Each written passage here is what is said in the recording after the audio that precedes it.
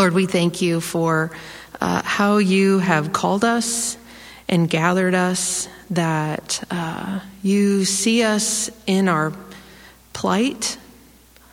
You see us as we really are, and you love us, and you've drawn close to us and pursued us in your Son, the Lord Jesus Christ. We pray, Father, that you would together and individually be working, that your Spirit would continue to illuminate and show us the Lord Jesus Christ as we study John 8, that you would open our eyes that we might see and respond rightly to Jesus, who is the only rescuer and deliverer from our plight of sin and darkness. And so, Lord, would you be with me? Would you guide and guard my words? And we pray that the meditations of all of our hearts would be acceptable in your sight. We pray this in Jesus' name. Amen. So I was thinking about this chapter, and that I don't know if you're a literary person, you like literature, or a movie person, you like movies. Maybe you're not both either, and that's okay too. Just bear with us. So there's a common cinematic device or literary device where the main characters are in a dark place, whether it's a dungeon or a pit, a sewer system, a closet, something in a dark place, and they're groping for a light. Maybe they fell down, maybe they rushed in because they were trying to escape, and then they tried to lock the door behind them. But it's dark in here, they don't know what they're facing, and so they grope for a light. They find a match, a torch, a flashlight, and they turn it on, and the light illumines the darkness, and the camera reveals the monster's pupil dilating. The giant monster that was behind them, the velociraptor. Indiana Jones's torch reveals the tarantulas. In Star Wars, the Phantom Menace, the light as they're going through Naboo, the center of Naboo, is that right? Then it reveals all the big fish that are chasing them, and the velociraptors are lurking in the park in Jurassic Park. So it's a common cinematic device. I'm hoping in the stories that you know and love, you can probably think of a time where that happens. Because here's this I think helps us see kind of there's something in our human experience where we need light to live. We have to be able to walk around and navigate. We can't, if we don't have light, we can't see where we're going and avoid dangers. But also, we need a rescue from the mortal danger that the light reveals. That blowing out the match, turning out the flashlight, going back to the darkness doesn't protect you, because guess what? The velociraptors they work just fine in the darkness. And we need to see and have a rescue. And so I think that's kind of where Jesus is leading us in the Gospel of John, this chapter 8, is that we're in much more danger than we realize. Ignorance might be bliss, but it's only this temporary. It's a temporary bliss. It doesn't really last because we don't know what actually our danger is, and then when we see it, we need a rescuer outside of ourselves. And so, if you open up your Bibles to John 3. Yes, we're in John 8. We'll get there in a minute. But just to remind you, we have seen this. We're going to be thinking about Jesus as the light of the world, kind of as the focal point for this chapter. But John has developed these themes of light and darkness. We saw in chapter 1, verse 5, the light shines in the darkness, and the darkness has not overcome it. 9, the true light, which enlightens everyone, was coming into the world.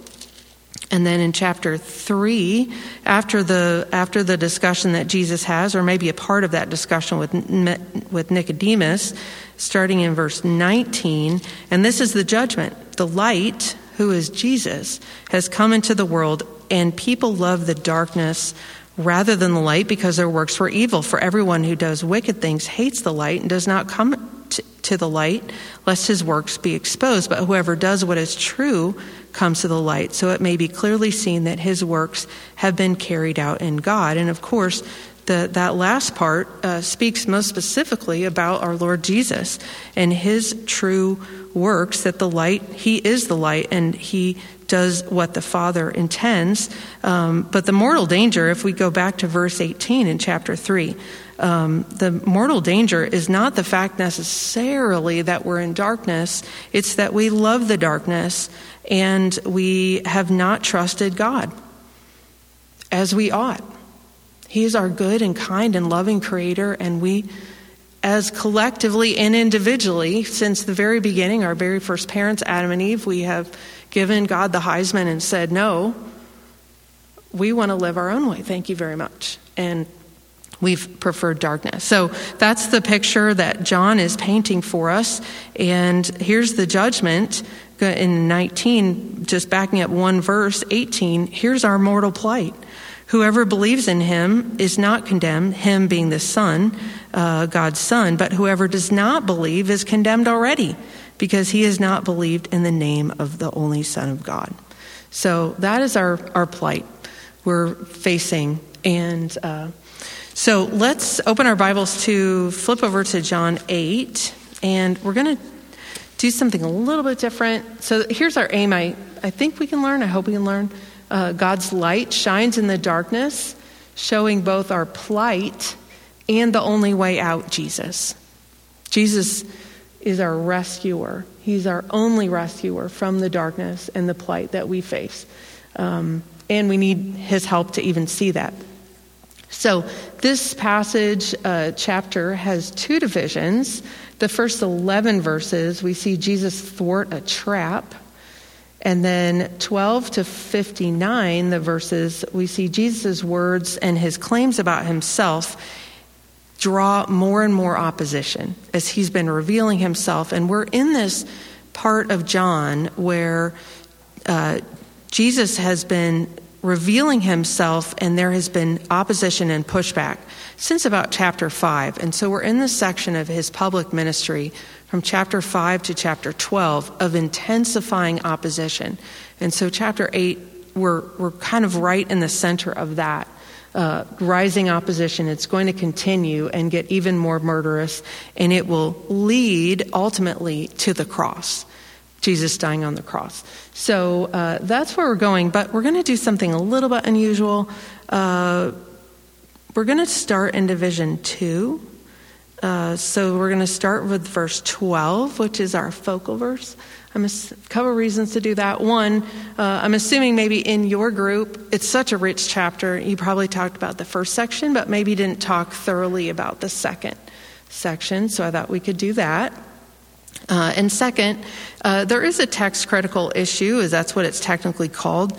In these first 11 verses, there's some debate. We don't know exactly for certain that these verses were in the original gospel that John wrote, and there's that's a complex issue.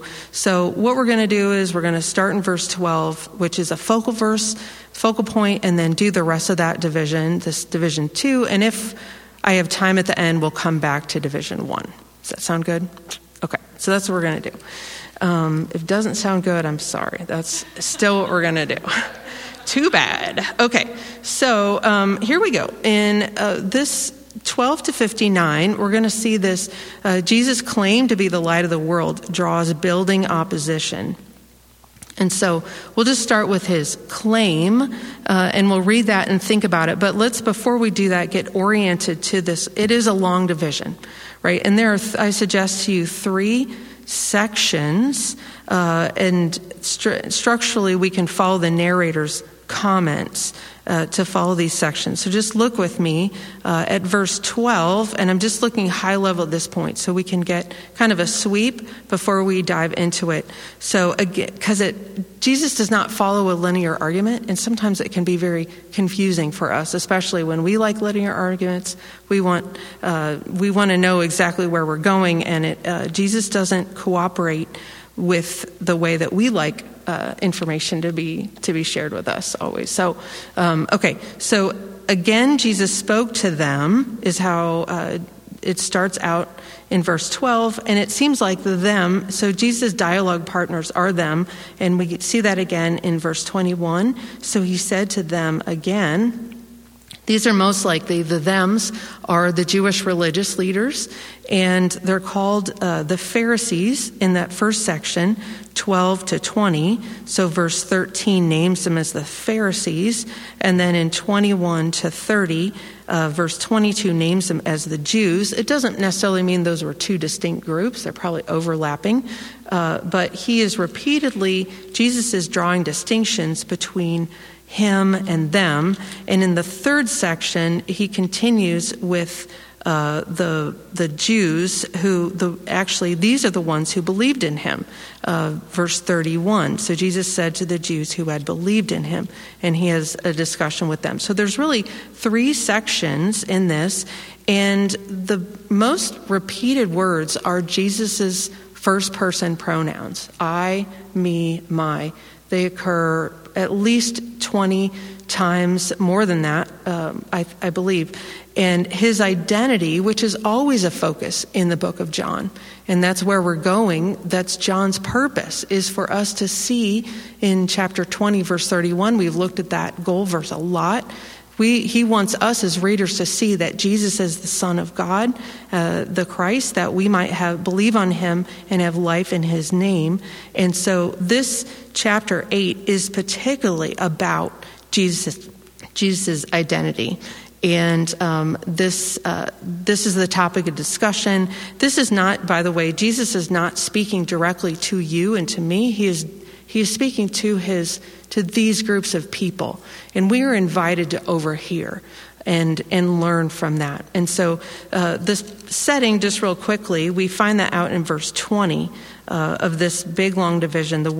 These words he spoke in the treasury as he taught in the temple, but no one arrested him because his hour had not yet come. And so the place is likely for this whole section, the temple.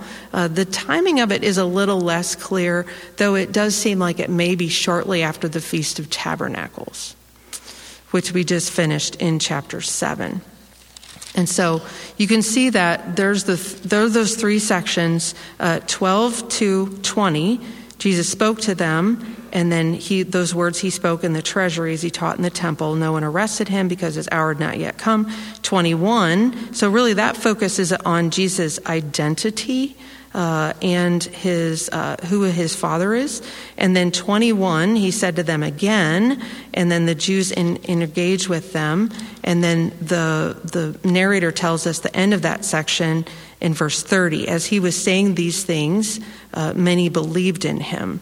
And so this is really the section where he is drawing a clearer, sharper distinction between him and them, and illuminating probably the most clearly in this section the plight that we are in as humanity, particularly verse 28. So Jesus said to them, when you have lifted up the Son of Man, then you will know that I am he, and that I do nothing on my own authority, but speak just as the Father taught me. And likely that anticipates, he's probably speaking about Jesus' crucifixion, though it may be also his resurrection and ascension. Okay, and then the last bit, which is a longer section, 31 to 59, really goes from, and this is the one that's it escalates from apparent belief. So many believed in him, verse 30. So Jesus said to the Jews who had believed in him, if you abide in my word, you are truly my disciples, and you will know the truth, and the truth will set you free. And so that stuck in there. That was a burr in their saddle. And so they started, even though they had identified by the narrator Jews who had believed in him, there were some listening to Jesus kind of made them upset. And they were saying, wait a minute, we're offspring of Abraham. We've never been enslaved to anyone. How is it you can say that we will become free? 33. And so there, in each of the previous sections, there's really two question and answers. And then here we have 6 kind of question / challenge and answer. So it's a longer section. It escalates, and we get to the point where he says, 58, Jesus said to them, "Truly, truly, I say to you, before Abraham was, I am," which is indicating his deity. We'll come back to that just a little bit. So they picked up stones to throw at him, but Jesus hid himself and went out of the temple. And so we are getting the sweep of these were apparently believers, Jews who were believing, and yet in just, I don't know how many minutes it took for that conversation, they went from believing in him, apparently, to being ready to kill him, such that he had to hide himself. So we see this, again, intensity of drawing opposition. So that's kind of the big sweep of where we're going. But the focal point for all this is verse 12. So let's really dig into that, shall we? Verse 12, let's focus on Jesus' claim. Again, Jesus spoke to them, so that would, again, probably be the Jewish religious leaders, saying, "I'm the light of the world. Whoever follows me will not walk in darkness, but will have the light of life." And now since John 5, John has been inviting us to connect Jesus with the Old Testament, and not only the overt promises of God to send a Savior to the world. He is, of course, all of that, but more broadly, everything that the Old Testament wrote about, the Sabbath, the feast, the law, the real historical stories, all of these find their fullest fulfillment in Jesus. And particularly these last 3 chapters, we have seen Jesus reveal himself as the bread of life, the source of water, and now he declares that he is the light of the world. And so we can see that in 2 levels. And I love John is so masterful in his writing that all humans everywhere have been created to need those 3 things: food and water and light. And so at that level, in order to flourish, we need those things, and we need them regularly. Any human reader has now a basis to comprehend to start to comprehend what Jesus is saying. And but for readers that are familiar with how God has acted in the Old Testament, in the history of Israel with this covenant, especially in the Exodus, when God delivered his people, Israel, from slavery in Egypt, Jesus' claims offer a deeper level of connection because he's been, and we've seen this in John, God is miraculously providing his people manna from heaven to eat, and now Jesus fulfills that the most fully. God had provided water out of rock to drink in the desert, and now Jesus fulfills that most fully. And in that same Exodus, we are told, Moses wrote that God provided a pillar of fire and light to lead them. And now we're coming to the point, for those of us who are readers who are familiar with that story, it seems that I suggest to you we're invited to make those kind of connections. That Jesus' claim to be the light of the world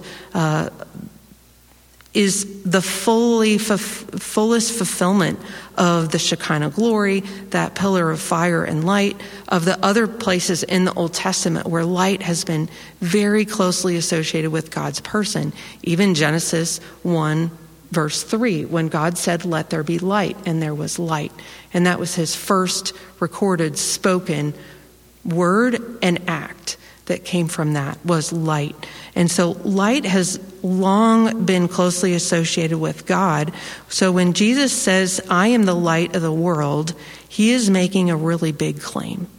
And he is making a claim to deity, and that is heightened by particularly the phrase, "I am." Ego eimi is how it's in Greek. This is a reference, I suggest to you, of God's covenant name that he gave to his people Israel to be his name forever and to be remembered forever in Exodus 3:15. And this is a phrase frequent in John, "I am." We've been seeing that. And it appears 5 times in John 8, verse 12, verse 18, 24, 28, and 58. There's 2 variations in verse 23. So this is a big deal. Jesus is saying, I am, and John loves double meanings, and so it could just be that you could just read it and not pick it up on that, and it still is understandable and informative of who Jesus is, and yet for those who have ears to hear, like that, wait, he is claiming to be the one true God, the covenant God of Israel, and that is a big deal. And he's also to be the light of the world is a claim to universality. He is not just the light to Israel, but he's a light to the world. And Jesus is not then just for Israel's, but for all peoples everywhere. And I thought of the promise of God to his servant in Isaiah 49, where he said, it is too small a thing for you to gather the Jacob to myself. I will make you a light to the nations, to the Gentiles. And so this is a claim to universality. In the metaphor language, it made me think of the sun. Like the sun literally is the light of the world. Like it is for the whole world, which is not to say Jesus is the sun, S-U-N, but he is the fulfillment even of the Son, S-U-N, as the Son, S-O-N. And we see that actually at the end of Revelation, where he himself will be our light. There will be no other needed light but him. And to be the light of the world then also makes a claim about exclusivity. He is not saying, I am a light to the world. I think John says that, was it John where John the Baptist is said to have given a light for a time and you enjoyed his light? Is that, and so there were, as God has spoken through his prophets and revealed himself in word and deed, those are, as it's recorded in the scriptures, that there is light there, right? It's reflective light. It's light that is reflected from, it's not that John the Baptist was divine, but he is a light. But when Jesus says he is the light, there is none, he is the source of light. It's not just that he is a conduit of light. He is the light's very source. And there isn't another one. There's not, Muhammad and Buddha and, other people who will come. No. He is the light of the world. And there is no other one. And as we push into that metaphor to think about, what is Jesus meaning when he's saying that? We can think about what is light, and maybe some of our friends who love physics more than I do can share that with us. Many of you probably love physics more than I do, because I don't love it at all. But light is complicated, right? But fundamentally, light lets us see. Jesus came, in part, one of the reasons he came so that people could see, not only physically see that Jesus wants us to do that, and we'll see that as he heals the man born blind, so he does care about physical sight, but ultimately, Jesus wants us to see spiritually. He wants us to see and understand and navigate what is spiritually real in this world. And so in chapter 8, it's almost like as the conversation goes forward, he is lifting a veil to unfold for those who have eyes to see of a greater spiritual realities that are not visible for those of us with, just to see with our physical eyes. So Jesus wants people to see the truth about God and ourselves, how he gives freedom from sin's terrible consequences. It seems like he also wants us to know that the devil, God's enemy, is a real person, an entity. It's not just a vague evil that there's, evil and darkness somewhere, but really, if we look at 44, you are of the Father, and so he's speaking not to you. He's speaking to his dialogue partners, the Jews apparently who believed in him, but we can see that belief does not prove to be true. You are of your father, the devil, and your will is to do your father's desires. He was a murderer from the beginning and has nothing to do with the truth, because there is no truth in him. When he lies, he speaks out of his own character, for he is a liar and the father of lies. So Jesus speaks about the devil as a real personal entity. And he evidently doesn't necessarily want us to focus on that, probably focus on him, and yet be aware that is a real part of the spiritual world that we don't see with our physical eyes. Jesus frees us to walk and live abundantly, not bound by sin and lies and fears, to walk in the light of life, because we're under the plight of sin's consequence, under death, under the curse and the judgment of sin and rebellion against God. And we need him not only to free us from that judgment, but free us to be able to walk in obedience and to be free so that we can obey God. That's what freedom means. Doesn't mean free to do whatever you want, but free so that we have the ability to obey God.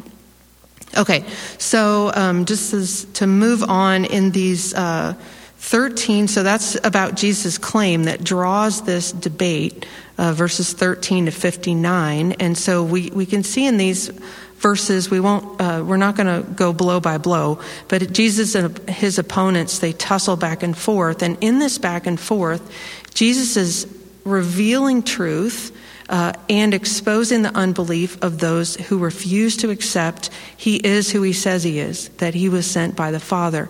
And his light shines through every argument of darkness that's hurled against him. We're not going to look at it verse by verse, so read your notes. Those are good this week. So we're going to hit the highlight just with two themes. And the first theme is identity. The second theme is purpose. So identity. Jesus knows he came from God and he's going back to be with God. He talks about he speaks God's words, and by implication he has God's wisdom and he walks in God's ways. He talks about the idea of a family resemblance, that the Son looks like the Father. The Son faithfully does the Father's business, verse 29. And what is that? What is the Father's business? What God has been doing all along to restore his creation so that every bit of it can be filled to the glory and honor of God. And so in this restoration project that began in Genesis 3:15, he is bringing light and life to a dying world. And so we see in 8:14 in particular, this was a little bit confusing. I don't know if you were confused by that. Jesus answered, so his initial light, I am the light of the world, draws this charge from the Pharisees. Verse 13, you are bearing witness about yourself. Your testimony is not true. And they're speaking legally. This is in a Jewish court of law. Evidently, the practice was a principle that a person could not give testimony for themselves. But in 14, Jesus answered, even if I do bear witness about myself, my testimony is true, for I know where I came from and where I'm going. But you do not know where I come from or where I'm going. And so what he's pushing in that, as that dialogue continues, he is speaking regarding his own self-evident identity. Light needs no witness to itself. It is the very thing that allows testimony to be evaluated. And as the divine, eternal Son of God, Jesus knows fully who he is. And no one else in John besides the Father, and we can look ahead to 12:27-32, and there's a voice from heaven that comes to identify Jesus and confirm him. No one else recognizes Jesus fully for who he is and can give true witness in this way. And so Jesus then is identifying with divine origins, and he's claiming to be God, especially that's heightened in verse 58, which to his hearers was blasphemy. If it wasn't true, it was blasphemy. But if it is true, it shines light on everything. So what does this mean? In Jesus' identity is the Son of God. that we should, if that is true, we should listen to Jesus' words and take them to heart. But in doing so, this will require major shifts in our perceptions of reality. And we see that in that faith is tested. Verse 31 to 59 are what we believe about Jesus will be tested, and we might be tempted to silence Jesus, ignore him, make him more palatable, but only the real Jesus and only his real words have power to save. While Jesus' identity is the Son of God, his opponents are the opposite. Jesus gives 4 contrasts to illumine his components. I know you, you do not know. Verse 14, you judge by human standards, I judge no one. Verse 23, you are from below, I am from above. 23, you are of this world, I am not of this world. What does this mean? They're walking in darkness, and they do not recognize truth. They do not know God the Father or his Son, the source of light and truth. They do not know themselves rightly, and that they're dying in darkness. There's a family resemblance to their father. Oh, they have a father, but as we read, it isn't God. Their father is, verse 47, the devil, God's enemy.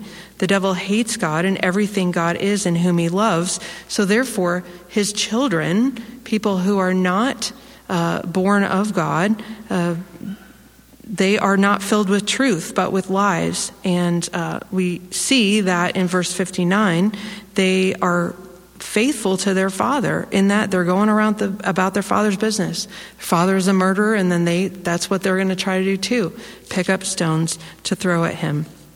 Okay, so also just quickly, with identity, we also see in this section Jesus' purpose. Jesus knows he has been sent by his Father to rescue the world from slavery to sin. We read a little bit of that, but 23 and 24, 31, 32, 34 to 36, and 51, maybe just on time. I don't have time to read that, but you can soak in those passages later. Jesus came to bring the light of life and freedom from sin, and he knows the cause of this freedom, and it hints toward that in verse 28, his lifting up, his crucifixion. So, Jesus' purpose is accepting, bringing light to us to rescue us from our plight and return us, empower us to live as God intends.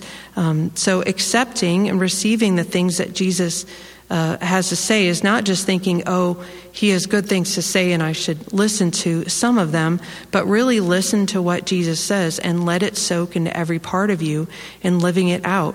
When you and I believe that what Jesus says is true, that he is the light, it means that every part of us, all of our thoughts and our ideas, our priorities, the things we love, the practices that we do, how we spend our time, how we spend our money, our plans for our life, what we think about politics, and just the whole everything, it means that we invite him into that and ask him to continually re-examine us and shine light in places where there might be residual darkness.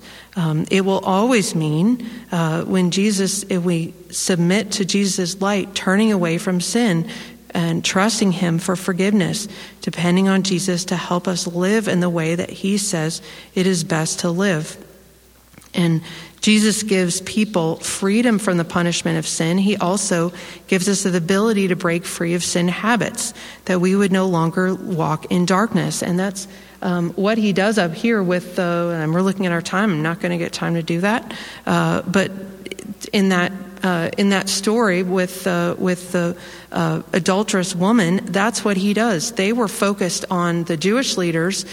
I mean, she was a pawn in their game, but they were focused on her past, that she was caught in the very act of adultery, and they wanted her to be condemned.